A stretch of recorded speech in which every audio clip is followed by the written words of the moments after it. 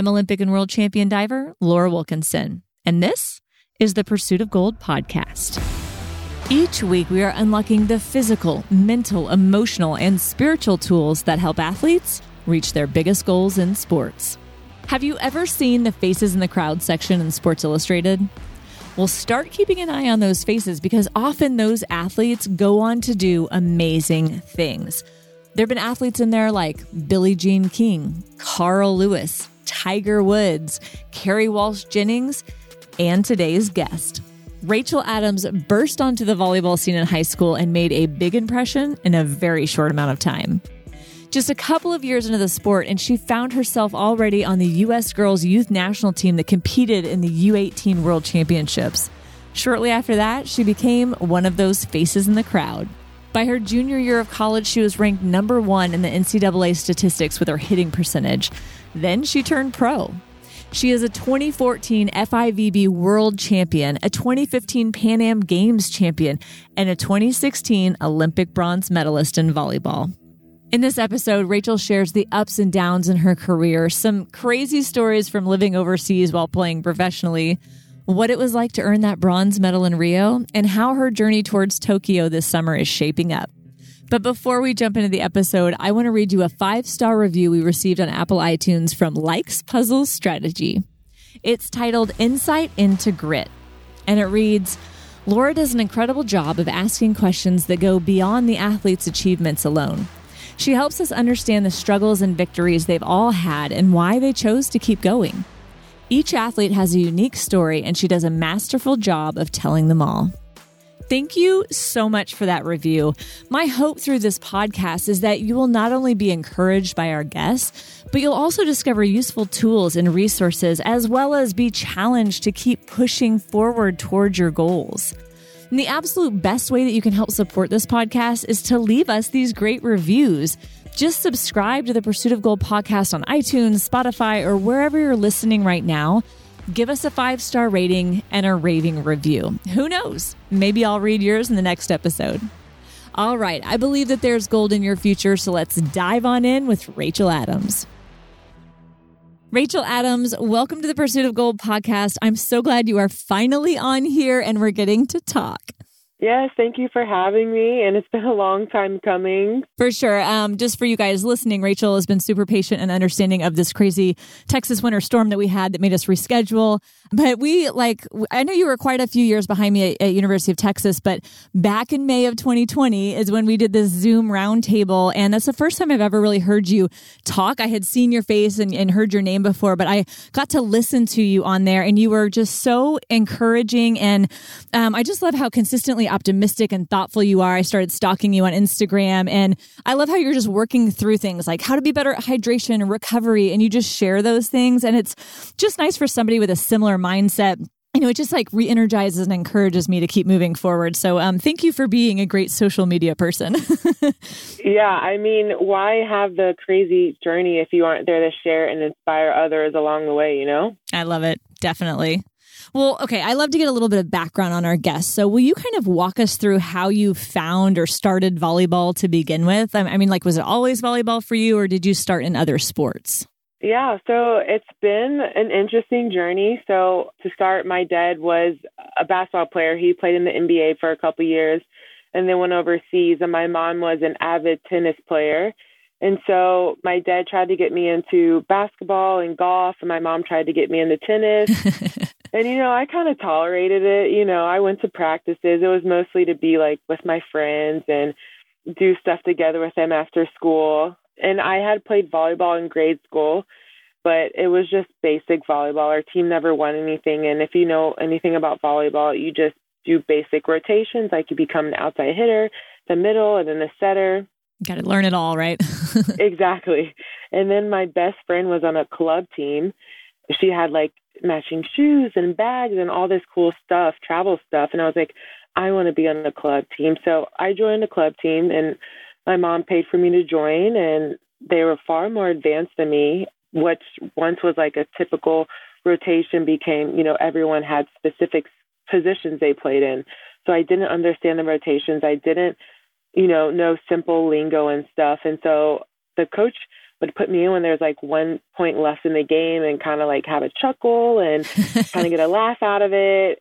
I didn't understand it. I went up to my mom. I was like, Mom, I'm not having fun. She's like, okay, like, I'm not going to push you to do it. And so, it's money that she doesn't have to pay for, Right. and she's like, okay. And so I quit. And then going into high school, I thought I was going to play basketball. And so I was doing summer camps. But one night I was spending the night at my best friend's house. And she said, hey, do you want to come in this morning with me to the incoming freshman volleyball camp or just stay in? And I have no idea what made me go in because, like, I'm a sleeper, especially, going into high school. Like, Oh, yeah. what teenager doesn't want to get some sleep? But I went in, I brought my summer reading book, and I asked the coach, like, hey, it's okay if I sit over there and watch my friend practice? And he was like, sure. And so 5 minutes later, he asked me if I wanted to join, and I did join, and I absolutely love the coaches, and I learned so much in just that short day. And I immediately became addicted, and I wanted to come back tomorrow. It wasn't like I was killing it. I was just learning. And I became addicted to that learning process. Like, oh, can I get better tomorrow? And that, my dad always told me to be a sponge. And that is kind of what I became. I wanted to learn everything, and I wanted to perfect my craft. And I think that's what took me. I started so late in my career, while so many others on that high school team were playing since they were 6 on club teams for many years. I started so late, but I wanted to learn so much. But also at the other end of that, since I did start so late, I felt like I did have to play catch up in so many different ways. And I felt like so many times I was telling myself the story that I'm not enough, or they're so far more advanced than me. And that also left me with a lack of on the court for so many years. Like even like 2 years leading up to the national team, I always felt like, everyone's so far advanced. Like even though I went to Texas and I was playing in Final Fours and I was being highly recruited, I just felt like I was just potential. And I was never just like a great player. I was like, I still have so many things that I have to be able to do.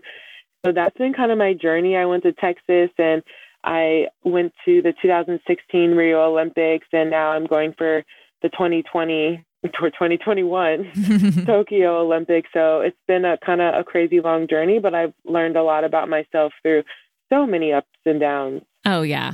Well, and I'm kind of curious, like going back to how you just picked up so much that first day, and all of a sudden you just wanted to be that sponge, like your dad said, and learn and perfect it. Like, do you think it was just the age you were at? Like, how come maybe you didn't feel that way before? Do you think it was the specific coaches, or just maybe everything lined up, at the right time? Like, what do you think that difference was there? Oh, for sure. The coaches that I had in high school, because I wanted to be a sponge then, but I was more laughed at than taught, like I wasn't guided. Okay, like this is what a free ball means. This is what a down ball means. This is where you need to be, and you need to work on this and that. And I was like, okay, I'm going to do that, and still to this day, I have that mentality. And sometimes it can turn into like perfectionism as like a double-edged sword. Like I want to get better every single day, and I want to understand things very fast. But then I'm always very like critical. I could have like 20 kills during a game, and I remember the one error. So I just wanted to, learn as much as I can and improve, just get 1% better every single day. And I still believe that's what keeps me going into the gym at 30 years old, trying to play volleyball. Like, I still feel like there's so much left to learn. I love that. So you were in high school, were you 15 maybe when you started, 14, 15? Yeah, so 2004, so 14. And just a couple of years later, 2007, I think I read, you were already on the U.S. girls youth national team that competed at the World Championships. Like, that's like improving a lot from starting at zero. You know what I mean? That's like 0 to 60 in a second. So, wow. As much as you kept feeling like you were just the potential and you didn't have what it took, like, what was walking through that experience like? People immediately saw my raw capabilities. And that's why the coach asked me to join. He was just like, you were just an athlete. And, when I did join a club team after that, a good club team, that means you're in front of college coaches. And I immediately started getting like letters in the mail, and, you'd see just talks around like the volleyball world. And I think the first time I ever did anything with the Team USA, I think it was 2004, was like youth training before we did the World Junior Championships later there. But so many of my teammates had tried out for USA stuff and had never made it. So when I did, everyone was like, this is insane, and I was like, oh my God, this is insane, So like, did you understand the gravity of it or not really? Oh, not at all, because I was still getting to know like what the volleyball world is about. So what they were aiming for such a long time, I was like reaching in a short amount of time. So it just wasn't realized until, little by little what I was doing. Mm-hmm. I totally get that. And I saw too that like, I think that same year of that World Championships, you appeared in Sports Illustrated, like Faces in the Crowd. And I have to tell you, I love that because I ended up in Faces in the Crowd too, after like I won my first nationals just a few years after I started. We have kind of a similar journey, I feel like. And it's cool because when you look back, so many people who have done these amazing things started by showing up in Faces of the Crowd. So I love finding other people who are in there. Yes. I love seeing who's in there and trying to like, okay, maybe I'll remember these people.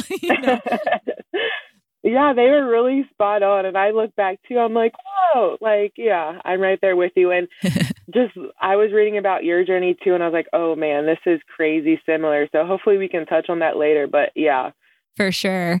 Well, okay, before we jump into like your college career, I kind of want to go back to talking about your dad, because you did mention your mom was an avid tennis player and your dad, he played college ball, like basketball, and he was in the NBA. He played for the San Antonio Spurs, right?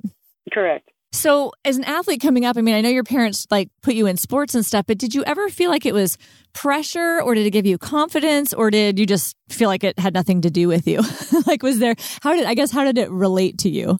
Well, looking back, I didn't know it then, but I'm so thankful for how they treated my athletic experience. Not once have they ever gone up to a single coach and asked, like, why I wasn't playing, why isn't Rachel doing this? Why isn't Rachel starting?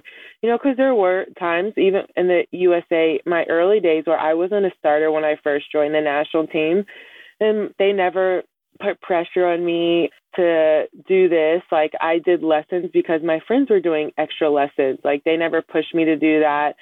So much a part of my career was self-driven, and they allowed me to do that. And I feel like when they give you that room to drive and lead your experience without the pressure, I don't know, for me, I just held on to it, and it was my thing. Like, volleyball was something that I found, and it wasn't like my parents like pushing me to find it or putting pressure on me. After good games or bad games, like, they're in total support and like listened and tried to support me along the way, and just did everything in their capabilities to set me up for success, especially along the college recruitment experience, and just, being the higher educated I when going through all of that process. Mm-hmm. I think that's so cool. We talked to Michelle Carter, back in episode 21, and her dad was really successful. He was an Olympic medalist, and he was in the NFL, a Super Bowl, same year. He was really successful, but she said she didn't even know it because her dad didn't even tell her about those things. Like, she didn't even find out until she was like very elite, which is kind of funny, but I think it's cool how your parents took kind of a very similar, like, hands off, letting it be your thing. And my parents were like that too, although they weren't professional athletes or anything like that. Yeah.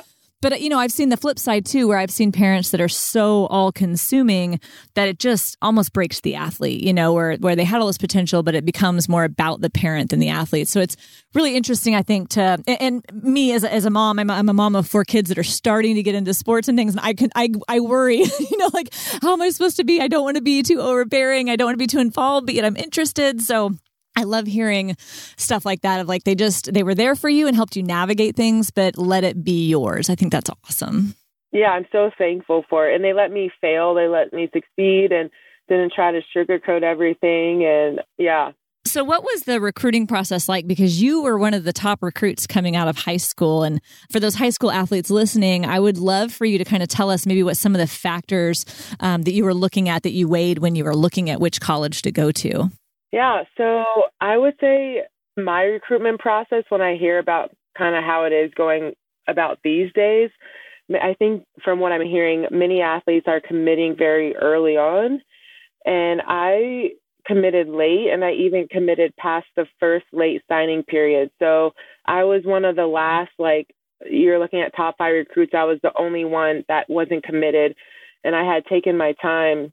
And it wasn't intentional. I just really was trying to figure it out. And my last 4 colleges were USC, Penn State, Texas, and Florida. And I think the biggest question that I asked myself during that process was, would I want to go to this college even if there was no volleyball? And many of the schools that I looked at, I was just like, no. Like, maybe I didn't feel like I belonged there, or maybe it was small town and I just didn't see myself there. But when I looked at Austin and what the school had to offer and the majors that I was looking at, I was like, I would totally go here if there is no volleyball and feel completely at home and well, because, you know, the athletic isn't guaranteed. Like, maybe something happens, or, you know, you never know. But I like making pros and cons lists. So I literally like take out a piece of paper and write down all the colleges and do like pro and con, like USC, like far away from home, but in the city, and I just look at it after that's all done and just like what stands out to me, like what are my focuses? Like, do I want to be close to home? Is that important? Or did it have my major? And it just allowed me to like break things down visually, because I'm a visual person.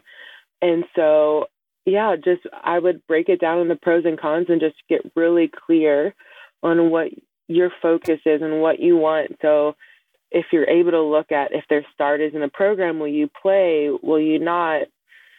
Are the coaches good? What do the players come out after that college experience do? Do they go to the Olympics? Do they quit? Do they keep playing professionally? Like, so, you know, if they go to the Olympics, like, and you want to go to the Olympics, maybe you go somewhere that is making like Olympians, you know, not making them, but it's not guaranteed, but kind of knows the path. So, I mean, that's kind of what I looked at. That's really good info. And obviously you chose very wisely, since you chose University of Texas. So hook 'em. Hook 'em. Yeah. If you guys weren't aware, that's where I went to school too.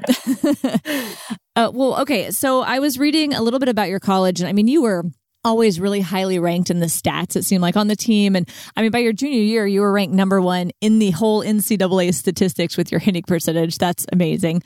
But I mean, stats only tell us, you know, such a small part of the story. Like, what was your collegiate experience actually like? Like, was it hard to, I guess, go with a whole new team of people? Because for me, I'm an individual athlete. So I don't know what going to team, I mean, it's different people I'm with, but I'm not like necessarily dependent, or they're not dependent on me. So, you know, was that a big change, or did you kind of blend right in?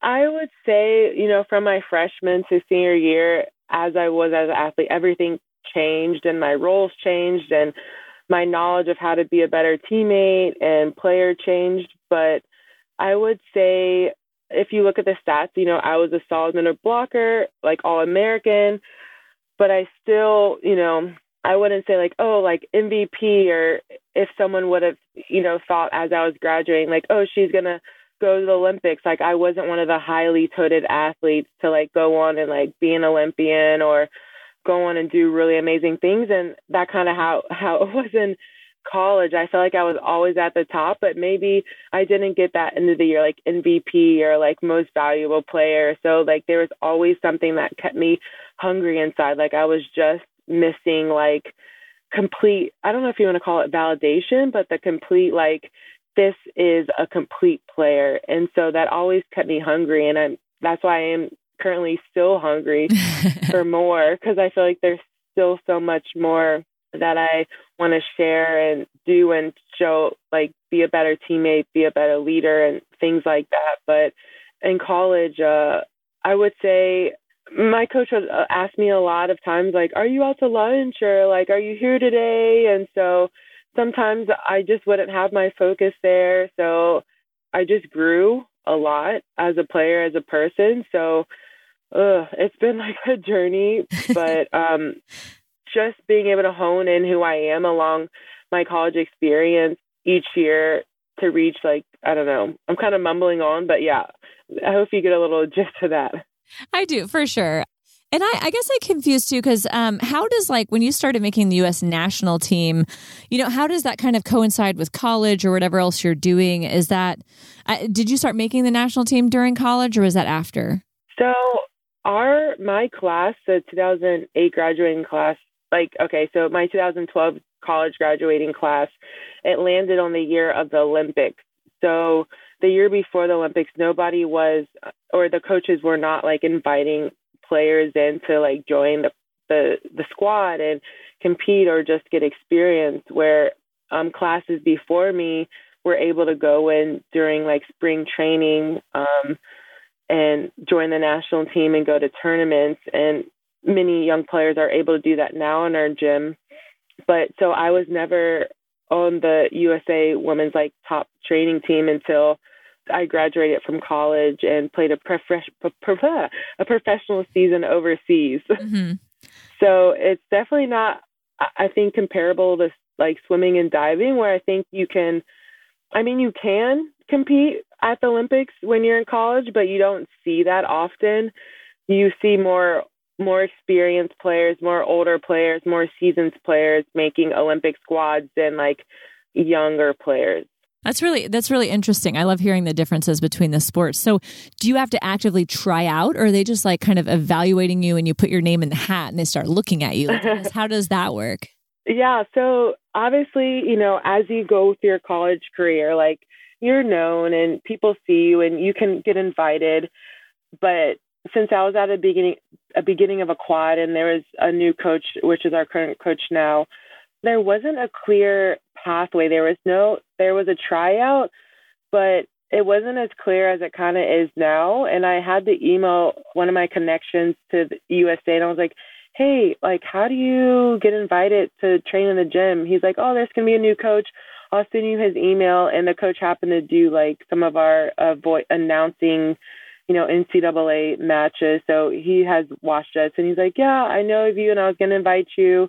So it starts with an invite. And then if they want to completely invite you as a member of the USA national team, then you become an official member. And then every summer there's tournaments, and then you have to make those rosters to travel.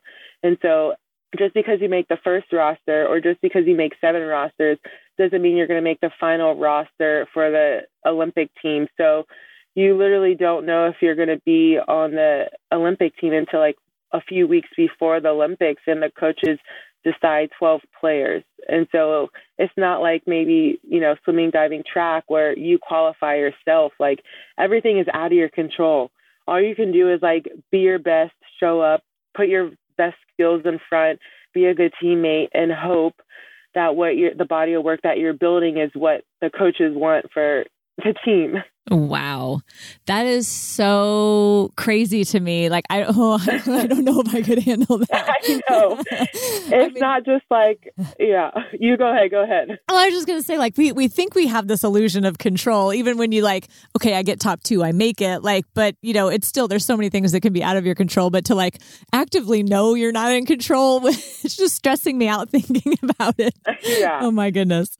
So what was that process like then? Because you made the 2016 team, but you had already started travel like you were playing professionally over in Europe. I'm going to ask you so many questions all the time. I'm trying to pace myself. But I guess how did that work going into 2016? Like, did you literally find out like 2 weeks before the Olympic Games? Yeah. So every player's journey is so different. So mine, I was traveling in 2013, 2014. And 2015, I had eye surgery. So I have really bad vision, or like my prescription's really strong. So I can easily detach my retinas, and they have to just it was like that day surgery. They're like, hey, your retinas need to have surgery. And they came in with like a laser and just like did a circle in them. Anyways, had surgery, had to be out for a few weeks. And I didn't travel at all that summer. And if you would have, even besides the eye surgery, if you would have asked anyone in 2015 if I would have been a part of the 2016 like final roster, they probably would have said no, just because I wasn't starting. I wasn't making all the travel rosters. But after that like kind of turbulent summer, I just did a lot of self-work, and I came back And I just kept focused, and I ended up making that last roster and showed my consistency. And I kept that consistency all the way through the Olympics. And, what's crazy is like you could make like every single roster up to that and find out you're not making the last roster. So like you said, it's so much out of your control. And it's like, so how many people are kind of on the roster getting close to it? And then how many are like cut right there at the end? So right now, we still do not know our final roster for 2020. And so in about end of April, all the girls will come back from their professional teams overseas. And it's about 24 of us.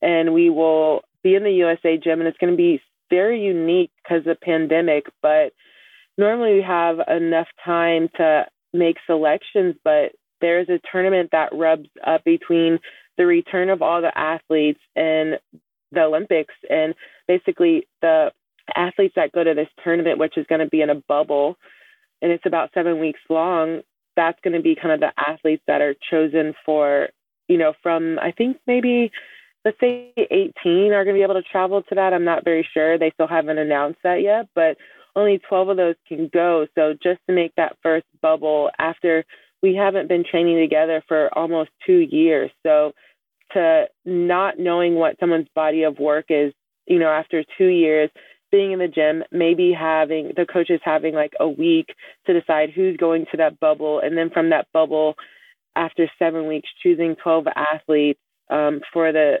Olympics. It's just like, this is going to like, normally the Olympics are, that lead up is stressful, but this is even more unique. For sure. Wow, I can't like wrap my head around that. I mean, how do you keep your mindset together going into that? Because, and this has been something, and we'll get back to pie again. I'm like jumping all over my questions because I'm so excited about your story. No, it's fine. But I guess, how do you keep your mindset steady and confident going into such kind of a crazy unknown situation? Yeah. So my situation, it's already a unique year for our team, but it's be even more unique for me just because I'm coming off of an injury. And so I'm training individually with the coaches right now, but they are still going to have question marks like, can she compete for 3 days in a row? Can she do a whole tournament? So when the team does return, every single practice is going to be important for me to build that story for my coaches because, as a coach, they have to be able to bring a healthy squad. And I have to be able to answer those questions for them. Like, can she travel? Can she hold this load? Can she do this and do what we need to have her be done? So for me, obviously I could be panicking. I could be like, oh my God, what are they thinking? But I'm literally just focusing on like one day at a time, one rep at a time, one accomplishment at a time, one practice, and just building little things from there. Because if you start to think about the big picture or the what ifs, what are the coaches thinking? What are they going to choose? How are they thinking about these other players? That's where you start to lean on things that are all out of your control. And that's where you begin to be ungrounded in the whole situation. So for me to hold on to things that are in my control, like for me, that's why I'm talking about hydration, nutrition, like, and recovery. Like those are things that I can control. So like I'm practicing and then I'm recovering so I can show up again tomorrow. So that's something that's in my control and what I can do during this like insane time. Yeah, no, that's really good. I mean, besides kind of this crazy last lead up with the bubble and everything for qualifying, like how has the pandemic and the postponement of the Olympics affected you directly? For me, you could say like it's been great and it's not been great. It's been great in the sense like I did have surgery in 2019, so it gave me an extra year to fully get my legs and everything under me. But it also kind of derailed me a bit just because I was kind of ramping up in a good place and then everything got shut down. And, I think my knee got a little underworked. And so when I did start working, I was like, what are we doing? And just like swelled up more. And it just like kind of derailed my just connection with my teammates. Like I haven't played with so many girls, like I said, like in 2 years, 1.5 years. So I would say that's like the major part that kind of like derailed me is just with like my post-surgery stuff. Yeah, for sure. Well, take me back to like when you graduated from UT and then the next year you started playing professionally in Europe. Like that's sometimes a really hard transition going from like, I mean, even high school to college, like, oh, it's fun. Now I'm kind of getting paid to do it. Like it's a kind of a different, some people have a really hard time wrapping their head around that. Like, was it hard for you or are you just kind of like, sweet, more volleyball? So the volleyball playing professionally is so unknown and they didn't have like real social media after that. So you would hear of like former players going to Italy, going to Russia, and you never knew like what that really looked like or what that really was. And so honestly, when I was graduating, I majored in advertising. So when I was graduating, I was making my portfolio to go to New York and just join an agency. I didn't know what it looked like to become a professional athlete or how to even get there. Mm-hmm. Because during the NCAA, you can't talk to agents and agents can't reach out to you. So I had no idea how to even do that until I got invited to be like a practice player or like there was a coach's clinic in Colorado for USA Volleyball. And so I was just a demo player. And I went there and I saw one of the USA Stats guys at the time. And I was like, hey, like, how do you get to play overseas? And he like explained it to me and he's like, hey, this is an email of an American agent. And so I reached out and maybe like a month later, I had an offer to go play in Poland. And I was like, okay. And so I went to Poland and I had no idea what to expect. And my friends would always ask me like, where are you going to play? And I had to pull it up on my phone because the city was called Bydgoszcz, but it's spelled like BYDCZCZ, like, you know, something insane. And I couldn't say it at the time. And, you know, I started a blog called Living in a City That I Can't Pronounce. And it like became like an absolute hit in Poland. It was like in the newspaper. It's not there now. That's awesome. But I just like talked about my experience because I was just like, this is insane. But just my mindset, I had no idea what to expect. My agent had told me like, this is the last team in the league. And if you join this team, I know they're not very good, but you can just work your way up. And so I was like, okay, challenge accepted. And so I did, and I played well. My coach didn't speak a lick of English, and so I learned a lot of Polish. And just imagine like a coach running a drill in a different language. I felt like an absolute like failure. You know, I had no idea where to go, where to be, what we were doing. Like, I just felt like an absolute idiot. Wow. Like, and so you're definitely humbled quickly because also in Europe, they've just been playing professional volleyball for a long time. So just simple skills. I don't know. For example, in the USA, middle blockers, which is my position, they aren't required to serve in the NCAA, but overseas they have to serve. So, you know, it was a new experience for me. And also everyone, even the youngest European volleyball players, are very proficient in all their skills, and many USA players just aren't. And so I was definitely humbled and I learned a lot, but it's definitely a humbling experience, and you're never prepared for it. And even when I see young college players that are at the top of their class leaving and join either the national team or playing overseas, you can see how they're just like, what in the world is this? The game is faster, it's moving, at a faster speed, and you think you know everything, but you don't, and you're just very humbled. Wow. So, man, I can't imagine the language barrier, and I'm sure the cultural barriers too. Like, I guess what was? Oh, I have stories. Okay, tell me some stories. Yeah, I gotta hear some. Like, for example, my second year in Poland, my team, you get in your contract. So in your contract, you can negotiate everything from having tickets to go return in, to fly to Poland, and then some for your family members to fly, and then also to get a car in your contract and your apartment and all the bills paid. So even that, and just knowing what to ask for is already just like, what is this? Because in NCAA, everything is standard. You're going to get a scholarship. Everyone's going to get like a meal plan. It is what it is. But in overseas, like, you have to ask for what you want and you have to advocate for yourself. So that year I got a car and it was a manual. And I was like, I can't drive a manual. Oh, no. And they were like, well, you can walk. And if you know Poland, it snows. Oh my goodness. And I was like, absolutely not. And so my Croatian teammate took me on the road and taught me how to drive a manual. And one day I was practicing in the parking lot by myself. And I was just like making circles, trying to figure out how to stop and the clutch and all that stuff. And I just like went up this ramp, and then all of a sudden the ramp was a one-way onto the main road. Oh my goodness. And I was like, oh no. And so I was driving and I get to like a red light, which is like your worst nightmare as a manual driver, because you're not very good at the clutch. Like it's either you stall, and people are behind you honking, and I'm trying to start the car. And so stressful. I know. And I finally start the car, and I just like rattle my way to the gas station. I couldn't change gears, and I get there and I get to like a gas pump, and one of the people sees me. And like one of the gas guys, I end up going inside, and like I called my team manager to talk to him, to tell him like what my situation was. And the gas man got in my car and drove it back with me to the gym. Oh my goodness. It was just,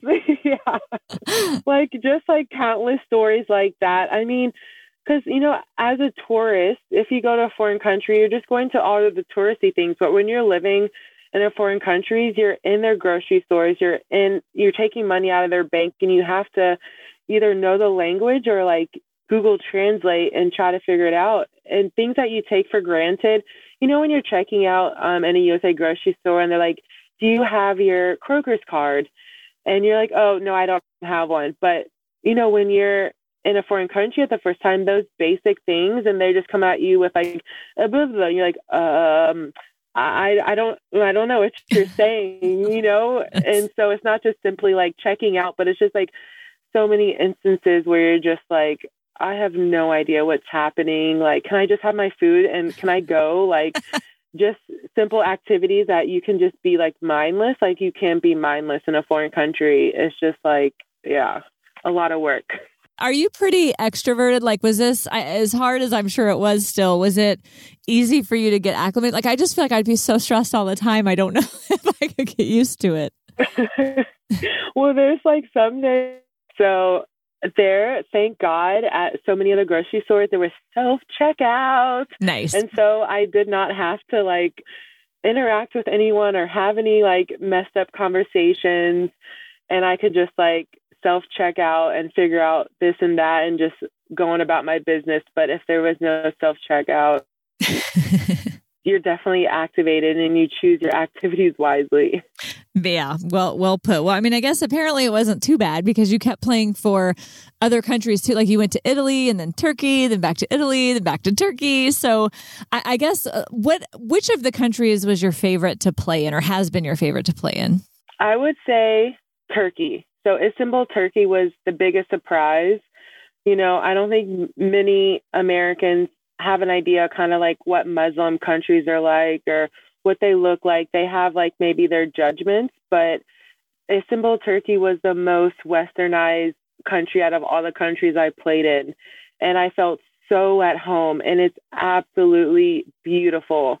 Because in Italy, I love Italy, but it's all about culture. It's all about history and older buildings. And, they definitely have a different open on Monday for groceries, or, oh, Sundays we don't work, or, oh, we don't work from 12 to 4. Like we take breaks, and, oh, sorry, the kitchen is closed. Like, oh, we eat at 7 o'clock at night, like right. Just little things like that in America where you're like, I just want to go grab a lunch at Whole Foods and eat because I want to.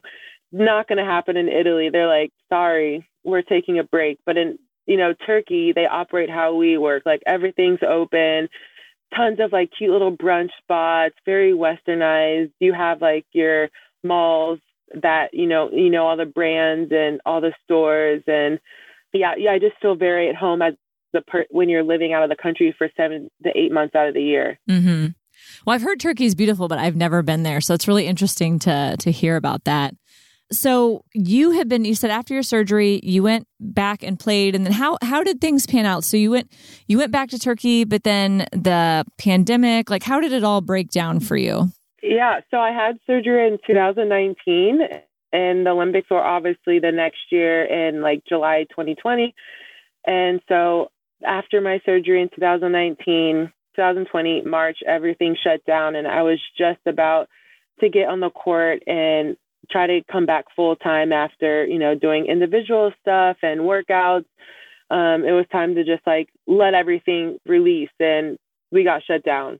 And so I was still able to work out, but I just wasn't getting any volleyball in.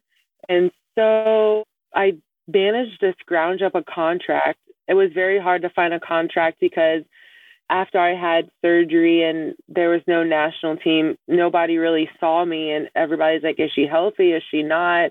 I don't know. We don't want her. And so I found a contract with a good situation in June, July, and it just wasn't enough time because after the pandemic, after coming out of quarantine, my knee just randomly swole up again, like kind of got swollen again, and we couldn't get it down.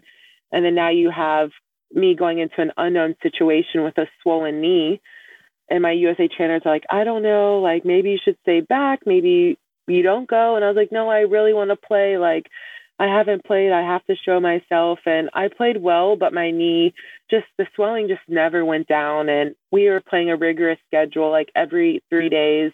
And there was a point where I was just like, my health is the most important. And I carry on like this for another 5 months. And so I went back to California with the national team to get just my health under control. And of course, it was like the hardest situation to like leave my team. And of course, it leaves more question marks on my health for, future contracts and future situations.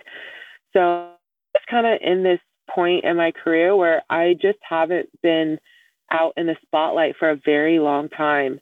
And you know how it can be like the lonely grind. Like that's what I'm in right now.